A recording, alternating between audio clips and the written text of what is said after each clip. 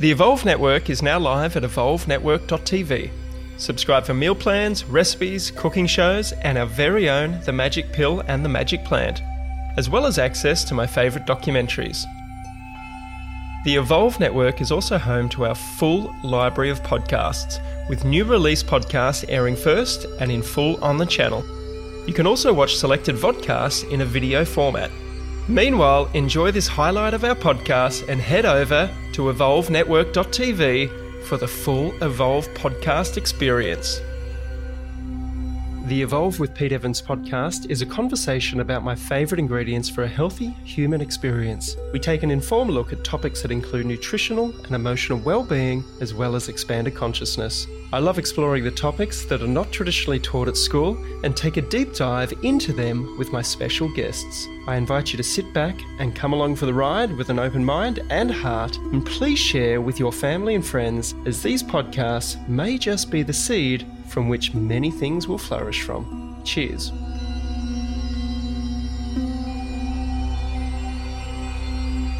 We've been using Waters Co. water filters for the last 10 years, and I wholeheartedly trust my family's health with them. Waters Co., established 1977, have personal and domestic water filters, which turns your ordinary tap water into great tasting, alkaline, ionized mineral water, which removes up to 99.9% of fluoride, heavy metals, chemicals, and bacteria, so you can love your tap water again.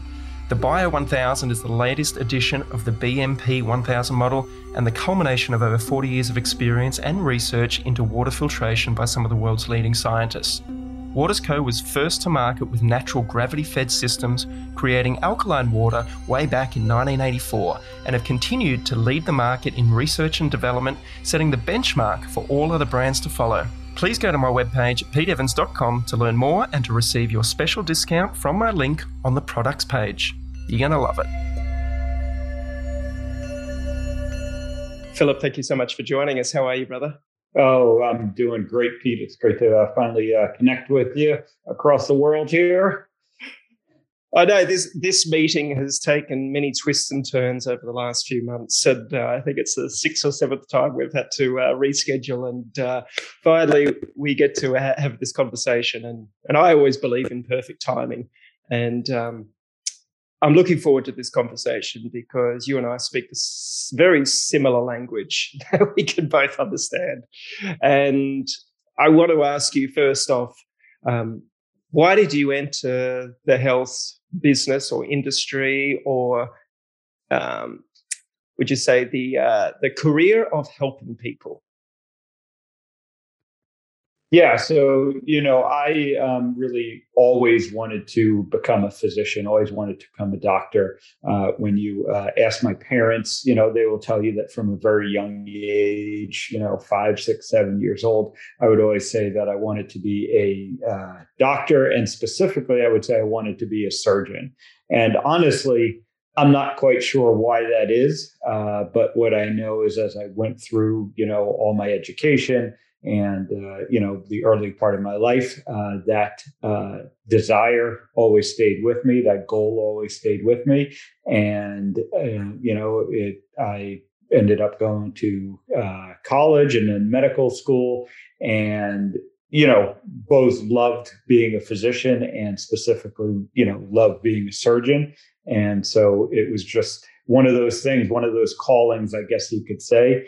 And it hasn't steered me wrong. And I certainly, have no regrets about that decision to go into medicine and become a physician. I'd love to understand your definition of what medicine meant as a young man, and then how has it changed over the last couple of decades for you? Is the definition different now than it was, or is it the same? And take us through that journey for you. Yeah, sure thing. I don't think the definition has changed much. I think, I was always focused on helping other people and, figuring out what I could do to improve the lives of people. Now, what I've come to realize, over the recent part of my career, I guess you could say the past 5 or 6 years, compared to the early part of my career, is that, the best what I now think is the best way to help people is maybe a little different than I did, 5, 10 years ago as I was in the early part of my career. I was very focused on, becoming a heart surgeon specifically when I decided that. And that takes a lot of, technical expertise. There's a lot of skills that you need to develop around that. And, I would say maybe because I was so focused on that part of it, on, truly being the best heart surgeon that I could be and, performing the best technical surgeries I could perform and helping people in that way, I kind of lost a little bit of focus on, can we keep people healthy in the first place? Can we keep people from needing heart surgery?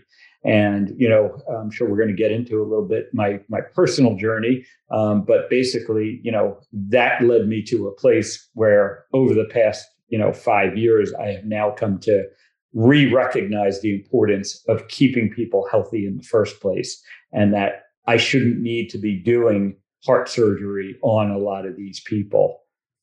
That's a huge statement to make. And one, I want to congratulate you for being open and honest and vulnerable to be able to share that from your point of view after so many years.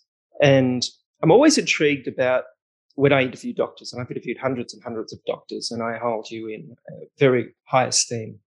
I mean, the training that you go through, some would say sacrifice of time and the dedication to your studies and to your craft and to the science behind all of this is never to be underestimated of how much energy that each and every medical doctor puts into their training and then into their service for the community. But I'm always intrigued. I mean, you talk about the heart just then, and I keep thinking about how we have created medicine to be so specific on certain parts of the body, and the heart always is it's a mystery. I mean, we talk about, I should have probably gone into this a little bit later in the conversation, but it feels, it's just coming out of me now. But the heart is such a sacred organ, which means so much to spiritual beliefs, to religious beliefs, to the metaphysical, to the energetic understanding of how important our heart is. And most people will say, once they understand it, that we need to tap back into our heart space. We need to reconnect to our heart. We need to get out of our heads and into our heart. And I'm wondering, why did you pursue the heart as your specialty back when you had to make the decision? And was it an easy decision? And why was that so prevalent for you and so to be your path? Yeah, I think the decision to go into heart surgery specifically, after I had, as I said, I always kind of knew I wanted to be a surgeon. And then as I went through the medical school and subsequent training, the heart surgery just called to me again. And, it's the combination of the technical kind of aspects of doing surgery on the heart, along with the physiology that's, the heart is sort of the center, it keeps everything going. And, ultimately, you look at our hearts and our brains, and those are sort of the two organs